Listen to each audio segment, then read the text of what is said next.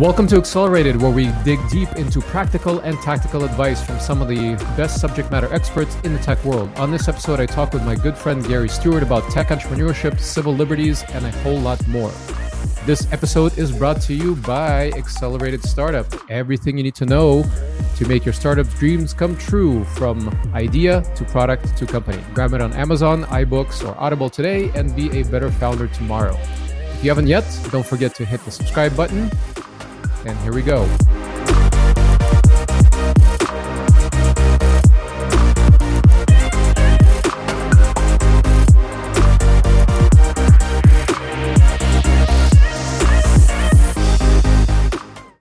So Gary Stewart is the CEO and co-founder of The Nest, the masterclass for founders. Before founding The Nest, Gary spent over 8 years heading up Telefónica's Wayra accelerator across Spain and then in the UK. At Wayra, he invested in 185 startups that raised $265 million and were valued at more than $1 billion. Gary was also an associate professor at IE, Business School in Madrid. He started his career as a lawyer working in New York and Europe. He then launched his first startup in 2005, which he eventually sold to a publicly listed company. He graduated magna cum laude Phi Beta Kappa from Yale College and was the executive editor of the Yale Law Journal at the Yale Law School, the number one law school in the world, for those that don't know. He is the governor of the University of East London and has been twice on the power list of the most influential Black people in the UK. Gary is a very good friend. We've known each other for years, and here is our conversation. Gary, welcome to Accelerated. Thanks for having me. So let's dig deep and let's dive right in. You have a fascinating background. You are a very impressive person, one of my most impressive friends, I always like to say. But I think it gives a lot of context for how you grew up. So let's start there. How did you grow up, and tell us a little bit about where you came from? So I was born in Jamaica,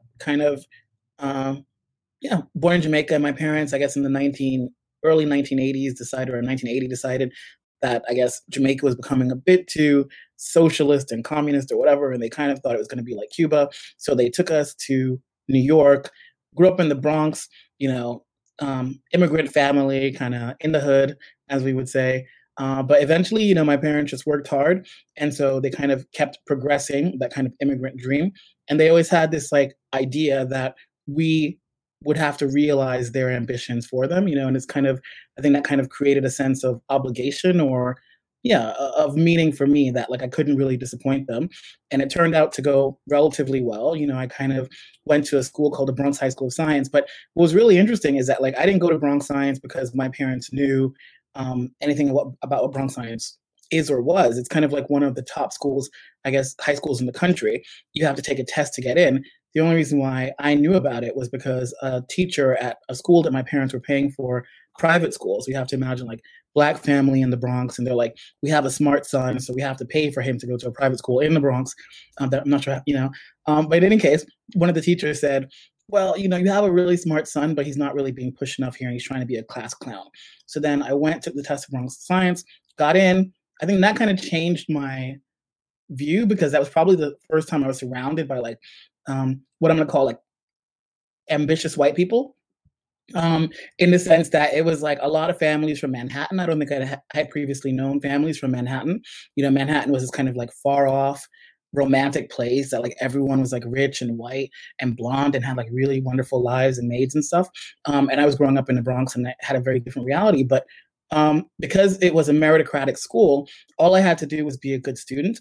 And then eventually I ended up graduating kind of the president of the high school, and I kind of won the New York City debate championship and stuff like that. And then I kind of think that when I got to Yale, there were moments where I didn't quite believe it, and I didn't believe in myself the first semester. And I got 2 Bs, which I thought was kind of, normal.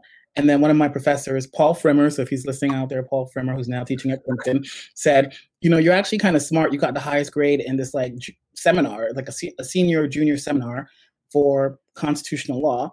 And he's like, how'd you do it? And I was like, oh, I don't know. And then I was like, so I guess this isn't that hard after all. So then I kind of went on to get, I think, only 1 B again for the rest of the 4 years at Yale. And then when I got into Yale Law School, at that point really believed in myself that I could kind of actually do it. But of course, there were always like people like Professor Owen Fisk that said, you know, you're really smart, or he kind of like made me his TA or whatever. And in kind of law school settings, Yale, there are only like about 200 students. So to be chosen as the TA, teaching assistant for one of the top professors kind of was really cool. And yeah, I just had people pushing me. And that was kind of like how I grew up, kind of, as my aunt said, always knowing that I was as good as any, better than many, and inferior to none, even though the images of Blackness that surrounded me, whether in kind of the immediate vicinity of my neighborhood or on television, weren't always the ones that I believed about myself. So you're talking about a lot of kind of a mix of nature and nurture, and this is like the ultimate argument, right?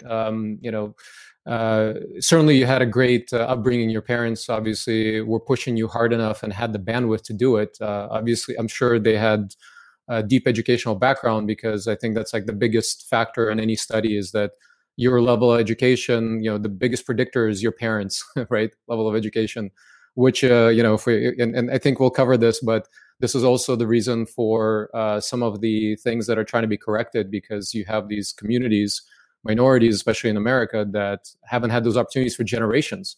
So then it's kind of this compounding effect where you have a much lower chance for some of the minorities, especially Black Americans, to be able to go to college because they don't have that background. No, I mean, what are your thoughts on that? No, in my case, it was like, my parents are pretty normal. Like my mother actually graduated from college at the same time as my sister, and my father didn't like finish college, so it was kind of like, but what we had, and it's kind of strange, is my father had like 11 siblings. And so my eldest my eldest aunt, who was about like 25 years older, was a PhD. And so she had gone to Columbia, I guess, in like the 50s or something, and got like a teacher's degree. So, she spoke with like a British accent and all this kind of stuff, because in Jamaica and those places, like you try to replicate, the oppressor. The Western London accent, right? Sorry? The Western London accent. Oh, well, she did like the fancy one. So it was all about kind of like reading and writing properly. And we would go back to Jamaica every year. And I think it was kind of like my family. Like my father would always say that he was the youngest son, so he was meant to stay on the farm and take care of his parents. But like for whatever reason, my aunt, she kind of was the eldest one, and 25 years his elder, and she made sure that all of the siblings that followed her kind of got a good education. So I think that was the one. She was the one that kind of I was inspired by, because it was like I could see that she was able to get a PhD, and go to Columbia in the 50s. And it must have been really, really difficult. And then, like I saw my mother, once we got there as well, kind of not happy to just stay in the role that she had been given or whatever. It's kind of like she kind of kept going back to school and studying. And so a lot of my youth was my mother kind of in college. And like I said, she eventually ended up graduating, I think, for her master's with my sister at the same time. And so that's amazing. Yeah, so we were always like being pushed. But it wasn't that they necessarily so that nurture piece, you got it in your family, is you had like some role models within your family. And I think that's really important when we talk to tech entrepreneurs. When you and I have been around the world a few times talking to a lot of tech entrepreneurs, and one of the biggest things that I've noticed, I think you might agree, is that they need they need encouragement. They need to see role models that look like them, that are succeeding, right? So in Silicon Valley, it's really easy for people to be bold and say, hey, I can do this, because they see people like them from their background, et cetera, that are succeeding. But even like when I go to Ukraine or other parts of the world, especially, they don't have those role models. There's no millionaire secretaries from IPOs or what have you, or even entrepreneurs that are able to take an idea all the way to a public company. I think if we kind of take that idea towards certain communities, minorities, et cetera, I think the same thing happens. I mean, would you agree with that? Yeah, no, definitely. I mean, I think it happens on both sides. I think from the side of the investors, they call it pattern recognition, this idea that I know what success looks like. And, what I've kind of come to realize is that people just generally, when they're in a small room, like most venture capitalists are, with people that they probably went to school with, or if they didn't go to school with, they could have gone to school with, and that they tend to be kind of like white men from the same backgrounds. When they're in those kind of intimate circles, any sort of discomfort can be enough to disqualify someone. As I've gotten older, I've started to realize that the key to life is to make sure that when those doors are closed, there's someone advocating on your behalf. Because if the doors are closed and no one's actually fighting for you, you're not going to get that plum role, whether it's in a corporate or in a venture capital environment.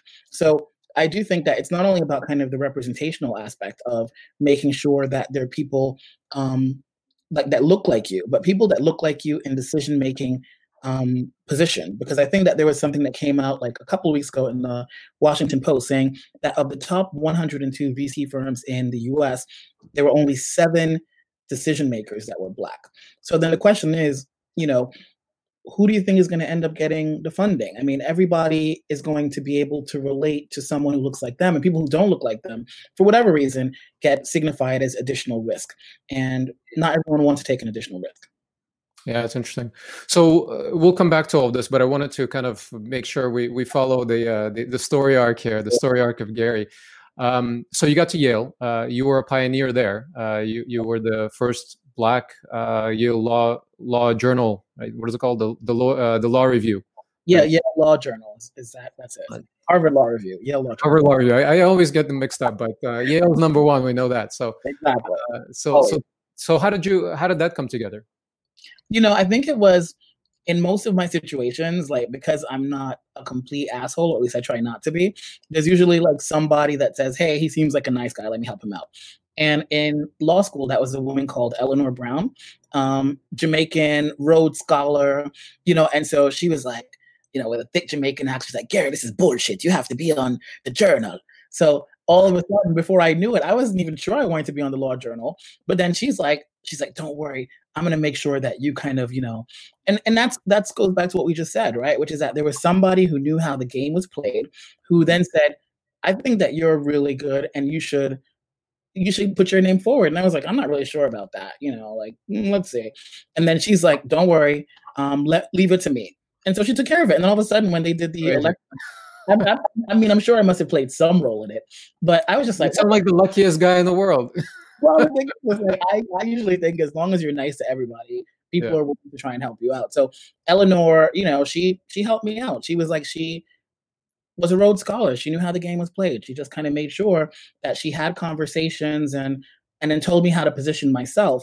And so probably a lot of the written and unwritten rules of how that whole process worked, I learned from her.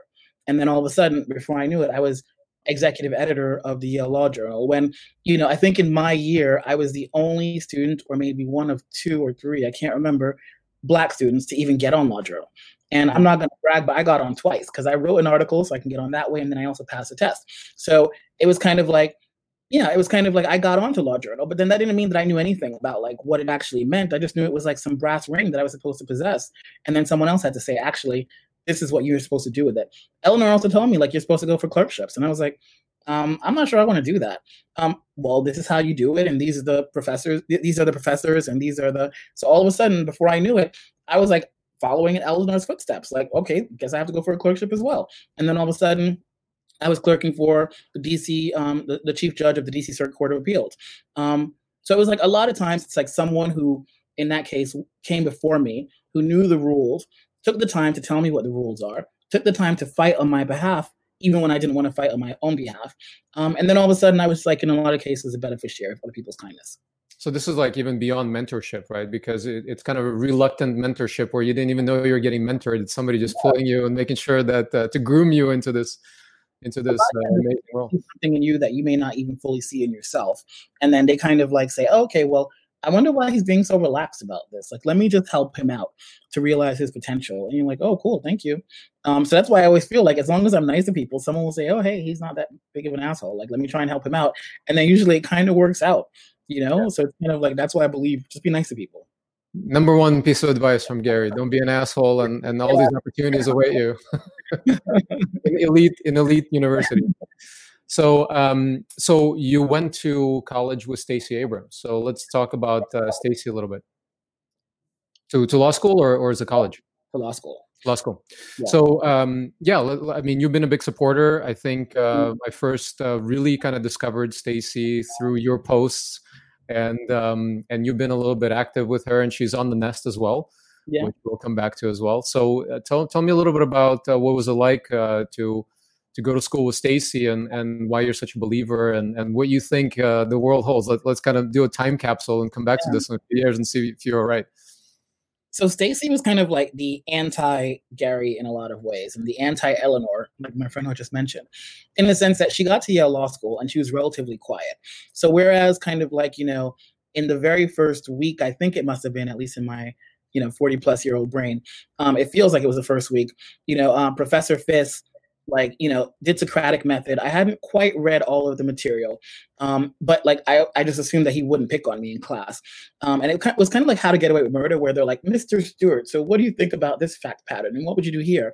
And I think that I had done debate long enough that I could kind of just reason it through, even though I didn't necessarily know all of the facts. As long as he gave me enough of a tidbit, I could kind of figure it out, right? And so then he was like, very impressive. And this was like when in our first year, kind of when we were having those like mandatory classes. And then at the end, Stacy came up to me and said, "You're really smart. We should be friends." So that was how Stacy and I became friends, because she thought I was smart because I answered the questions properly in one of these classes.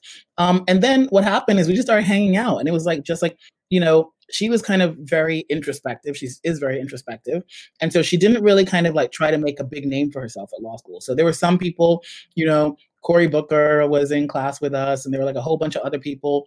He was like a year or two ahead, who you could tell that they were trying to be politicians, that they were kind of like actively working in local democratic politics in New Haven and Connecticut and blah, they had blah, a plan from those days, yeah. And they were always kind of like, what's what I'm looking for? Not Teflon, but kind of, they never kind of showed who they really were. I'm not trying to be. They were politicians from day one, huh? They were politicians at law school. So you could see, like, they were saying, "Hey, how's it going?" and smiling and happy and stuff like that. Stacy was a bit more real. And we would just like hang out in her flat, like when we weren't, apartment, when we weren't kind of like when we were in classes. And we would do stuff like, she would teach me how to sing because she said I sang from the throat or something. No, from my nose, and I had to get it down. So it would just be like normal stuff. And then all of a sudden, one day we were going to do moot court together. And so we did moot court, like a kind of black moot court competition. And so we won that. And yeah, we just became friends. And so we just hung out. And she says that she came to my house and she met my parents. I can't remember that. We probably, like, one vacation when she didn't go back home, she might have come over to my parents' house or whatever. So that was cool. And it's like, I think that what I took from it, though, was that even though she was kind of like not trying to be what we called in law school the gunner, people always knew that she was really smart. And then I always knew that she had like a plan, because I think that one of these sessions where we were like singing or whatever the case may have been, like, people, that's not what we did at law school all the time, but sometimes, then there's a little law studying in between the singing sessions, right? I mean, yeah, I did something between studying. Then she kind of told me what her long-term plan was. And so even though I think at that point I must have been like maybe 23, 22, whatever it might have been, and she might have been a year older than me. I think she is. She had a plan as to how she was eventually going to, go all the way in politics. And it was impressive because she had mapped it out. I mean, she's mentioned it in a few interviews. I don't know if it's on Excel or whatever it is, but like literally she had it mapped out since she was like in her 20s, what she wanted to do and how she was going to get there. And so when she came to visit me in London, like, must have been a year ago, a little bit more than a year ago, I was like, it's really amazing that like you had that plan and you kind of stuck with it, because whereas other people went and got tempted by going to big law firms to make a lot of money or to, I don't know, do something else, Stacy always knew what she wanted to do. And it was always to go into politics and to try and go all the way to the top. And so I think, cool. Well, let's see. I think within the next few weeks we'll find out if she got picked by Biden. Yeah. Step up. Might be a little early. Maybe this time around. Maybe in next cycle. But very impressive lady. Very, very impressive. So, on the same token, on impressive ladies, I talked to you off camera a little bit before we hit record. With everything going on right now, right, with the Black Lives Matters movement and everybody kind of having this awakening, now looking at the numbers, it's like the biggest civil unrest in U.S. history, bigger than the civil liberties movement, civil rights movement in the late 60s. Part of it, I think, is social media, and there's just a lot more activity and all of that. Things just kind of move a lot faster these days. But one of the things that was going around is that I noticed, and I'll share my opinion and please share yours. There was a video of Candace Owens going around, and I think most people before this had no idea who she was. Admittedly, I had very little idea. I've heard of her before, and I follow politics pretty closely. heard of her a little bit, and then I see a lot of people posting this to just kind of confirm, people that are meaning well, but they're really confirming their bias, and they're like, oh, well, this, what she was saying is that, that Floyd was a bad guy, and that's all these things, and just really kind of playing this whole line. But then I kind of started doing research and digging in a little bit, looking at her previous, on stage appearances with Killer Mike and T.I., this conference from earlier, I think it was either late 2019 or early 2020, when we had conferences still. And she's and I did more homework on her, and I realized that she was kind of really unsuccessful, and then she found her little niche, which is the black person that supports MAGA and Trump and all that bullshit, and really kind of going against her people. And it reminded me, and I wrote about this to my audience a few weeks ago now. It's kind of same thing as like Jews in World War II in Eastern Europe. Some of them pretended not to be Jewish. They were kind of the Shandas, and they're kind of trading their own people for their own interests. In that case, it was not to get shipped off to Auschwitz. But in this case, I see it as kind of a similar betrayal. So I mean, I'm really leading the witness here. Yeah, yeah. We went down to the same place. But tell me what you think. She is a sellout.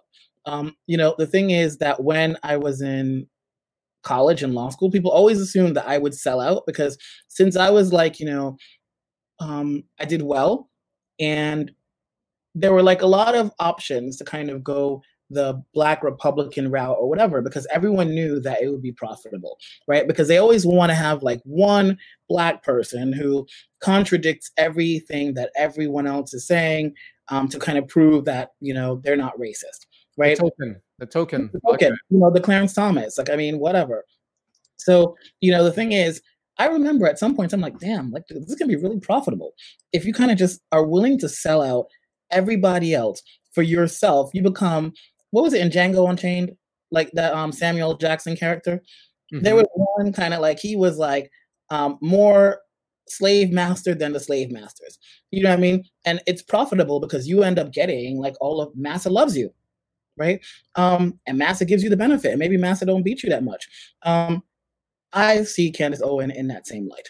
I think that someone sent me the video and I don't think I watched all of it, but I was like, logically, it doesn't even make sense because she starts talking about like how we as a Black community need to actually not make heroes out of people like George Floyd.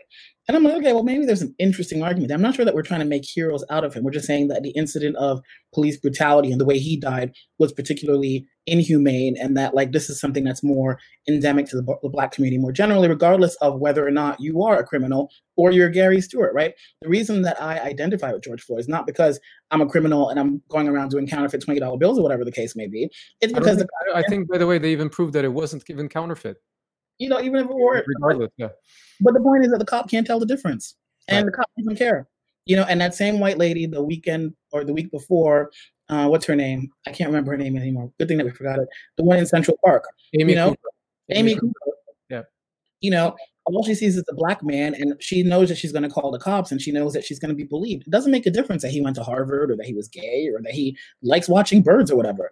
He's a Black man. So the point of it all is that like, the first fallacy of the argument is that somehow you're only prosecuted or persecuted if you are a poor Black man or if you are somehow engaged in even minor criminal activity. If that were the case, I think the Black community would respond differently. The point is that that's not always the case. There's simply too many incidents of people, there are incidents of people sleeping at Yale and having the cops called on them, because people think that they didn't belong there. So I think that was the first thing. I'm just like, you're a freaking sellout because you know that that's not the case. And if your brother or whatever is walking down the street and the cop doesn't know him from Adam, like there's a likelihood or possibility at least that he's going to be kind of treated erroneously or egregiously. So that's the first thing. And then later on, she kind of goes to say that we shouldn't vilify it. But then she starts talking about like the incident of kind of Black crime and how white people should be, afraid of Black people. And I'm like, really, what are you trying to get at? So like, you're saying that you're justifying kind of white people saying that like this is self-defense. So I kind of thought at the end of the day, what she wanted is what she got. Tens or hundreds of millions of views. I don't know what it got at the end of the day, so that she will get a lot of money as being the person to kind of speak truth about Blackness. I'm not in any way identified with people who are criminals. I don't hang out with criminals. I don't want to be a criminal. Doesn't mean I can't understand that, like, a black man getting shot, whether he's jogging in Georgia or whatever he was doing in the George Floyd case, like, that happens way too often for us to think that these are about the individuals involved as opposed to the color of the person's skin and what that then signifies to the people who are pulling the guns on them. And I think that that's the reason why she's disgusting. Well, I mean, there's also this concept of, and I've noticed it more and more as I'm thinking about it out there, is kind of the difference between anecdotal thinking and statistical thinking. And you have people making these kind of fallacious arguments, trying to defend their bias with kind of anecdotes, right? And it starts at the top with Captain Orange Underpants. That brings up these, and this is like an old politician trick, is they'll go and pick on, like, they'll made up like Susie or whatever Bobby, and they'll tell the story because people can identify it as it's an effective vehicle, right, to get a point across, but it's an anecdote and it has nothing to do with statistics. Same thing we're seeing now with COVID, and people going out and say, oh, well, I don't know anybody that was sick with it. That means that everything's okay, when statistically, you have tens of millions of people sick and hundreds of thousands dead, but they refuse to get it through their head. It's pretty crazy. There's one thing I'll say about it, though, because I mean, I'm not always sure that I'm supposed to say this, but I do think that we do need to address the fact of why white people in particular might be afraid of black people. You know what I mean? Because the thing is, like, when I read a lot of this stuff about, like, all of these incidents, and then you read the comment section, you realize, whether it's in the US or in the UK, a lot of white people are like, well, we should be justified in feeling afraid of black people. I actually feel like it's a conversation that we should probably just have openly, and kind of discuss about, well, okay, it is true that statistically speaking, there is a kind of over-representation, but even Donald Trump is talking about the criminalization of black people and how that might have destroyed communities, the difference between the way that the country dealt with the opioid crisis versus the way that the country dealt with the crack crisis. If you had criminalized every person who not overdosed, but kind of like took opioids or whatever, that might have led to kind of a destruction of communities that might then lead to kind of increased criminality. So I don't have any problem with having the kind of intellectual conversation, but let's have the intellectual conversation. Maybe because I did debate for so long, I'm like, I'm okay to take the argument that you think is your winning argument, that black people commit more crimes, and then figure out, okay, so what should that mean from a policy point of view? Or does that justify a cop shooting a black person? Probably not. But let's get to the argument, figure it out. What I don't like about what she did is that she's trying to profit from it personally at the cost of an entire community to which she belongs. Right. Yeah, I mean, but there is a small group, to be fair. There's a small group, I'd say a smaller percentage of black people that consider themselves conservative and do kind of go towards that direction. I mean, I have my opinions. What am I? I'm just an Eastern European white guy. So my opinion only goes so far in this topic. But I think it's also a marketing issue, right? It's like, back after Civil War, Black people were branded as kind of this criminal element. There was like a big effort for decades that went into creating this image of criminality and kind of this law enforcement. And even if you look back at the history of, the police force in the US, it actually came from chasing down slaves that ran away, right? That was like the original police force in America. It's pretty crazy, like how this loop gets us to today. And it's really sad that people kind of make these snap decisions, these like all lives matter bullshit, people that don't really understand why all this is happening and how we got here, and kind of the statistical reasoning behind, like, let's say, yes, in lower income communities, criminality is higher, but that is because people don't really have a choice or don't have as many choices. They don't have the right support, the right mentorship to set them in the right direction. And they make bad choices, and it kind of leads to, the statistics we see. It doesn't, it's not like a nature thing. It's not like a DNA level thing at all. It's crazy. Or people commit more crimes, I would assume, in the majority of countries in the world. Like you said, I'm sure if we went to Ukraine and we looked at kind of like statistics of criminality, I don't know, I could be making this up. I'm assuming that there would be some sort of link between poverty and criminality. And I'm not necessarily saying that, so it's not like a racial issue, but then that's what I'm saying. Like, let's go to the underlying causes and have that discussion. Let's not just do the kind of facile, sellout thing and then basically try and say it's because Black people are criminals. Yeah. So let's zoom out for a second. I mean, you spend most of your professional career now in Europe, Yep. and you know, let's talk a little bit about difference, and we can kind of tie in from this. Like, what are you seeing? You know, you very well know the treatment of Black people in America, in professional world. Do you see differences in Europe in how that works? Yeah, no, I did say like I would say what I think, so let's go with that. I think that the main difference is um, in the U.S., Black people are more persecuted, but they're also more willing to agitate, more willing to fight. I think that like because that's the only way that we've ever gotten anything. You know what I mean? So we don't really Yeah. have any choice. And at the same time, like, I was saying to someone today, when you were coming over on that ship, no one cared if you came from Nigeria or Cote d'Ivoire or whatever. If the ship was too heavy, they threw you overboard and you would just die or whatever and be fed to the sharks. And that wasn't kind of like an ethnic thing. So once you got to like the US, maybe people spoke different languages, but eventually they realized that they were just kind of one and created like these strange languages that were kind of mixes of their original languages and what they heard and understood to be English. I think in Europe it's different, which is that like people never had that sense of like common identity or common struggle. So they tend to be, in some senses, less discriminated against overtly. They've never had that kind of, I think, history of overt discrimination, but it's kind of more embedded in the system to a certain extent, Mm. and they just seem to accept it. So like a lot of like the Brits that I see here, the Black Brits, I don't really see them agitating for social change to the same extent that you would see in the US. I think that they kind of somehow think, in a lot of cases, that's a US problem, even though the other day a study came out, and I think it was The Guardian, saying that 50% of all Blacks in Britain are in poverty. Right. I don't know what the numbers are in the US, but I can't imagine it's much worse than that. So the point is that even though they're having very similar life situations, like somehow or another, people have been able to kind of explain that away.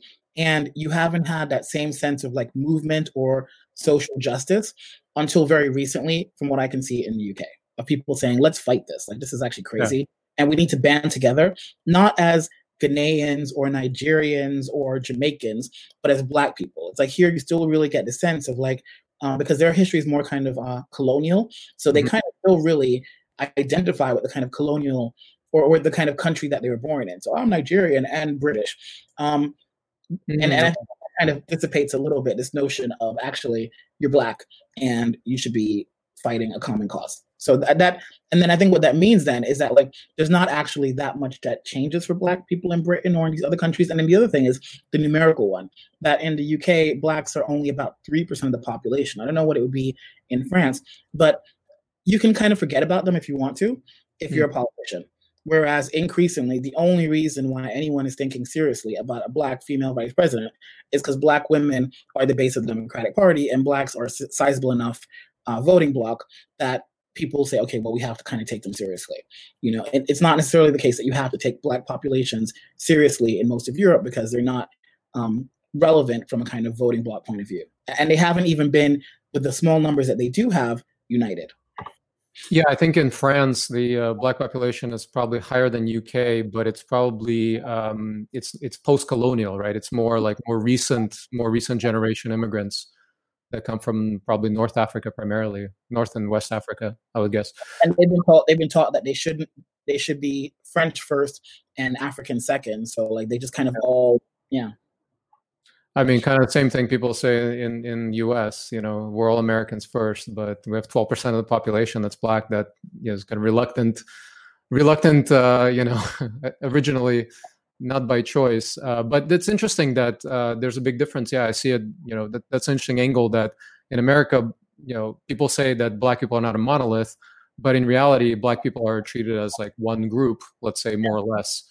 Whereas even like Caribbean versus African versus South American, it's kind of all seen. All these people are seen as one group.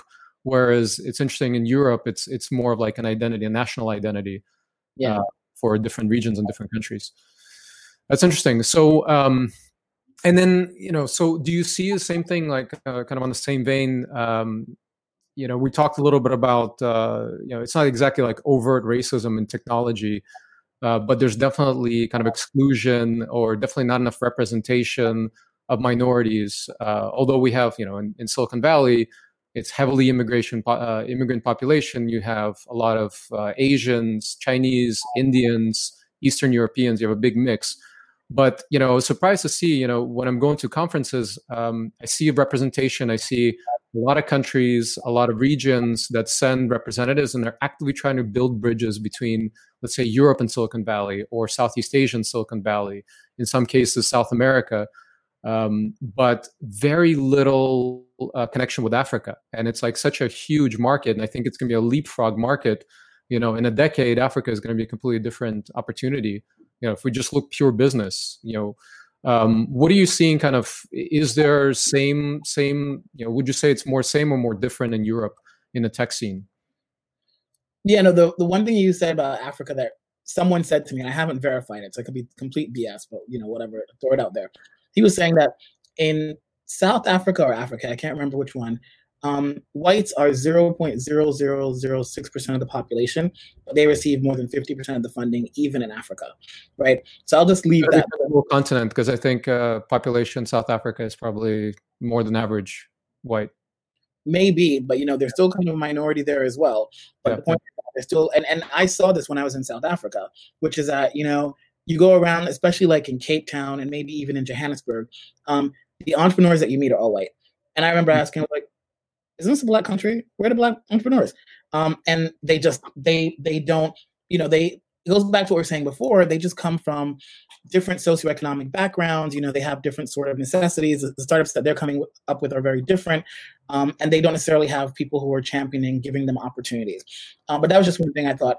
In terms of Europe, what I would say is that for me, being black was always like kind of super cool, because the thing is, like, for a lot of people, I think I was like the first black person that they ever spoke to, not necessarily in the UK, not so much in the UK, but definitely in places like Spain. I must have been kind of like the only. And Spanish people don't talk to black people. You know what I mean? So it was kind of, in a lot of cases, you just saw like people discovering for the first time like what a black person was, right? And they would have. You're saying some kind of like exotic novelty. Yeah, definitely.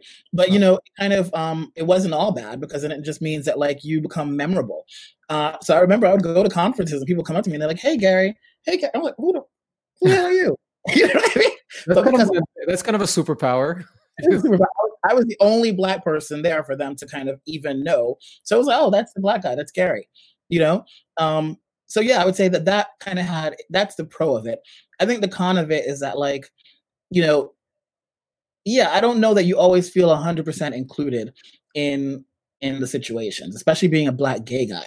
It's kind of like, I feel like a lot of the parties, and I hope this doesn't sound crazy, were about kind of nerdy white guys or Asians hooking up with the few women that were there.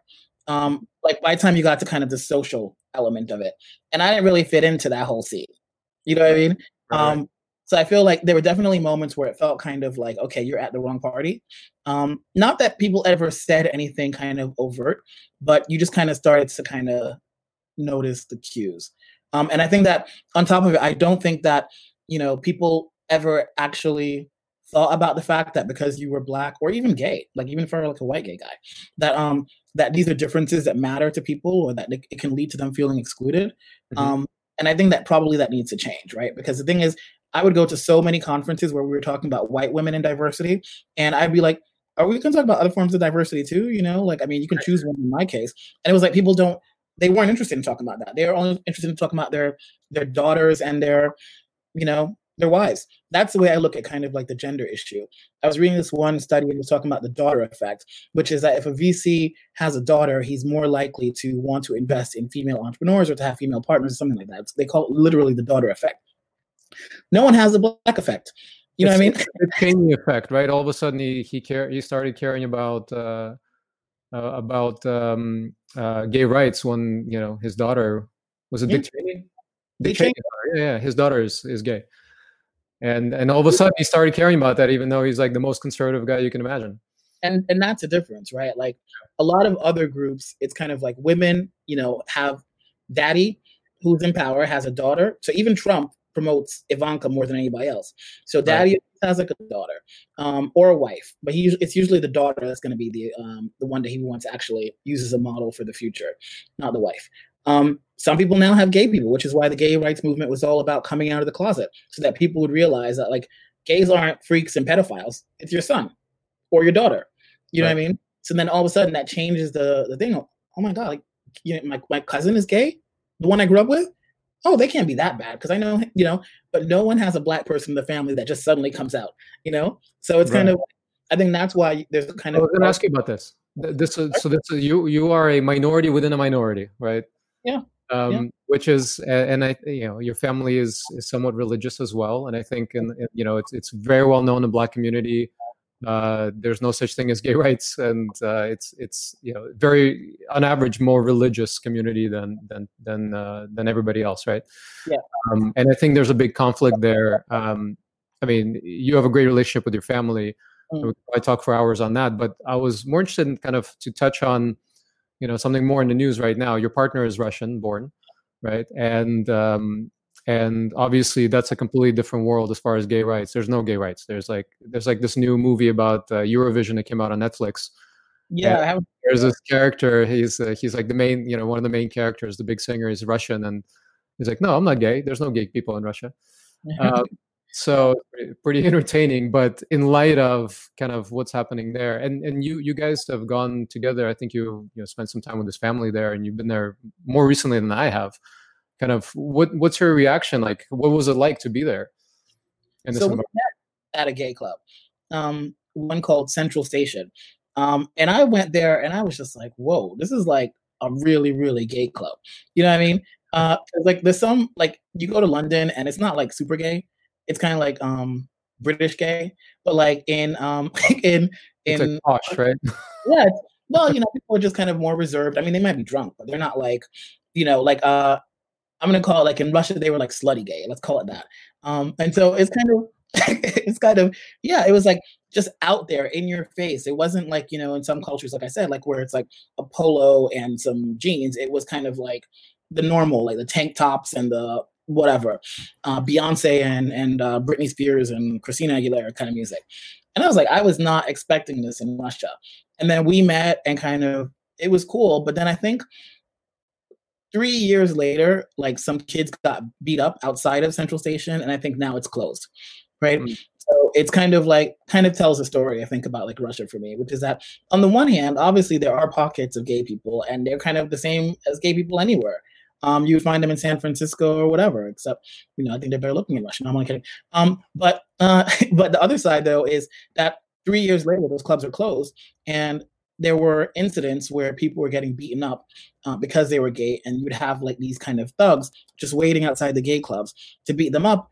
And I'm not sure that the police ever really investigated any of these issues. It's like back to the 60s in the US. And I think that that's the unfortunate thing. I mean, I think that, yeah, I don't think that a gay person should want to hang out in Russia. Yeah, it's unfortunate. I mean, but it's the same. It's all in the same vein. It's like people are, you know, they're scared of, or for some reason hate people that are different than them. It's just strange.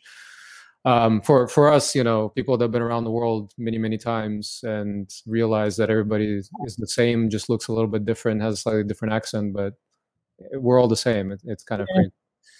So speaking of the same and different, you know, European startup culture, we'll kind of try to wind it back a little bit to tech. So European startup culture is kind of, you know, it's growing on the one hand. It's made leaps and bounds in the last 10 years, but one of the key elements of creating a great startup ecosystem is this like idea of being okay with failure, meaning that a startup is seen much more of as an experiment than a small version of a big business, where there's nothing wrong with an experiment failing, right? It's more of a scientific method. I know you had some experiences back when you were a founder between the time you practiced law. Actually, it'd be interesting to kind of wind back and you know, you were kind of an elite lawyer, and then you decided, forget all this. I'm going to quit. I want misery. I want pain. I want to start a startup. So let's talk about a little bit about that journey and kind of, you know, what you've learned and the difference in kind of business cultures too.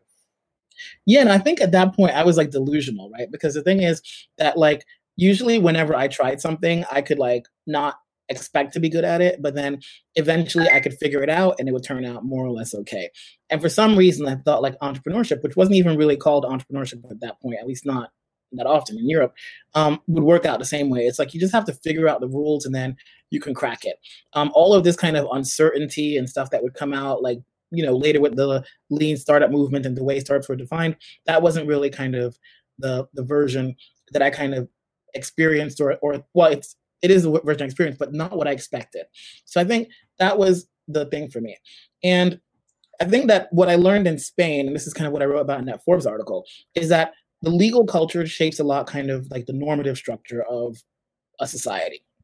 So if the law basically says we think that big companies like Telefonica are using stock options in a bad way, therefore we're going to penalize stock options, and we're going to penalize anyone that says that he or she is creating a small business because we think that it's basically a form of tax evasion. I felt like a lot of the laws in Spain were all assuming that people who created businesses or people that kind of gave stock options were essentially trying to kind of create tax avoidance vehicles. Then we're going to penalize them and we're going to make it really, really difficult. The system wasn't created for startups. It was created to kind of prevent really wealthy people from, from doing whatever they were doing. And so that meant that when I created a startup, I didn't realize all of that. I thought like, oh, okay, well, I'm creating like a limited liability company or, whatever the equivalent would be. There was no limited liability because the laws had been set up to make sure that if you started a company and for whatever reason it failed, you would have to pay the money back personally for as long as it took you to pay it back.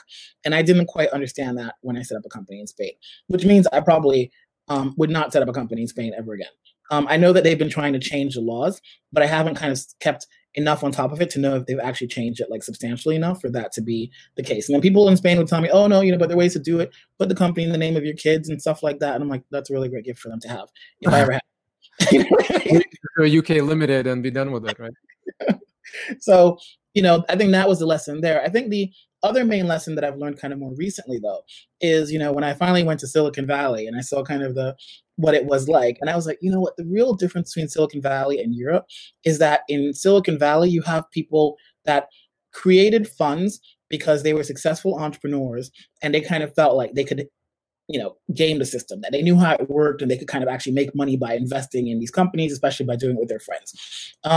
I think that in Europe, you just have to remember that that's not the way the system or the ecosystems evolved. These are basically top-down ecosystems where you have governments, which are bureaucratic and inefficient, deciding that they're going to use some taxpayer money to entrust usually some of their friends who went to the same schools or to worked in the right places. So like usually banks or McKinsey, whatever the case may be, and that we're going to entrust them with public money to invest in startups.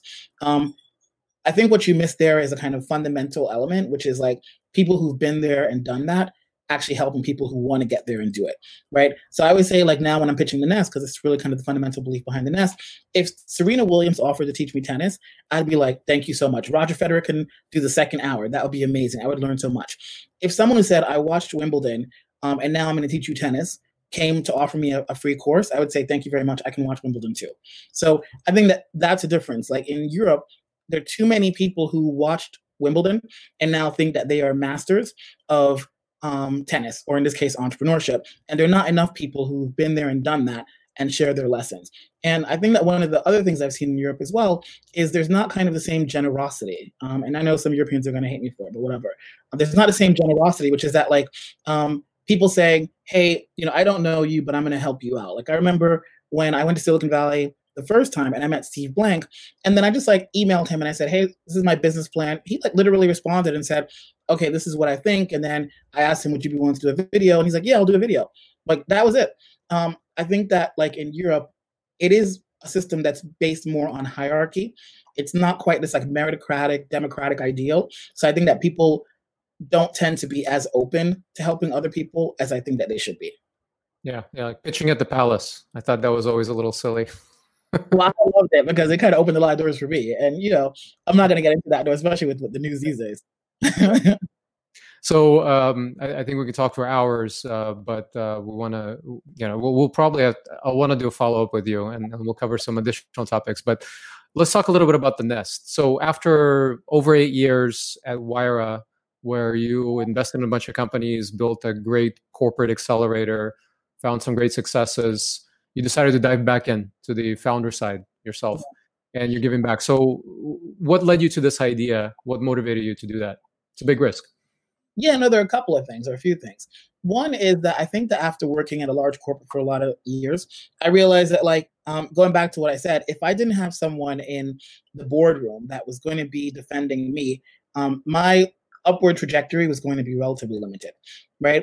And particularly if I weren't working in the kind of headquarters, then that was going to be even more so the case, right? Like if I'd stayed in Spain, that would have been one situation, but then moving to the UK, so you're working out of like a kind of branch office, so to speak, and you don't necessarily have access to the decision makers in Spain anymore. That I think that was the biggest lesson for me, which is that like that actually does matter, right? And it's not just based on how good you are or whatever. You do need someone who's actively advocating on your behalf to the final decision makers if you're going to progress your career in a corporate. So that was the reality. And then the second thing is I'd been there for 8 years and I hadn't really kind of progressed ever beyond the same sort of general role or title. And I just knew that I'm too young to retire. So I could kind of like say, okay, well, I'm going to find fulfillment in the rest of my life. But if I'm not finding it 100% at work, then I'm kind of wasting my time. And so that was kind of what led me to. And then when people said to me, okay, so what would you actually want to focus on? Then I'm like, okay, so what's a problem that I actually believe is the big problem? And it's the one I just told you. I think that like too much money is being spent on accelerators and incubators because essentially venture capital was created based on exclusion. It's about finding unicorns. And usually the unicorns are white. So, and the numbers kind of reflect that. It's a group of kind of white men usually sitting in a room trying to identify the one out of 1,000 companies or whatever the number would be that's actually going to be amazing.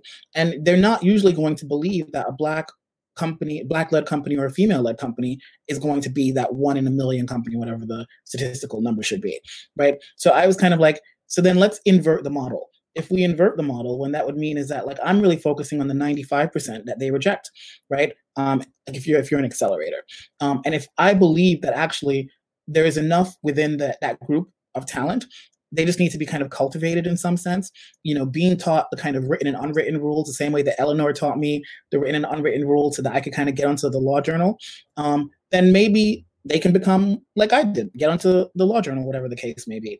And I don't necessarily need them all to become unicorns. I just need them all to be more successful than they otherwise would have been. And that's enough, right? Because my play is now a mass market play. It's not like an outlier play.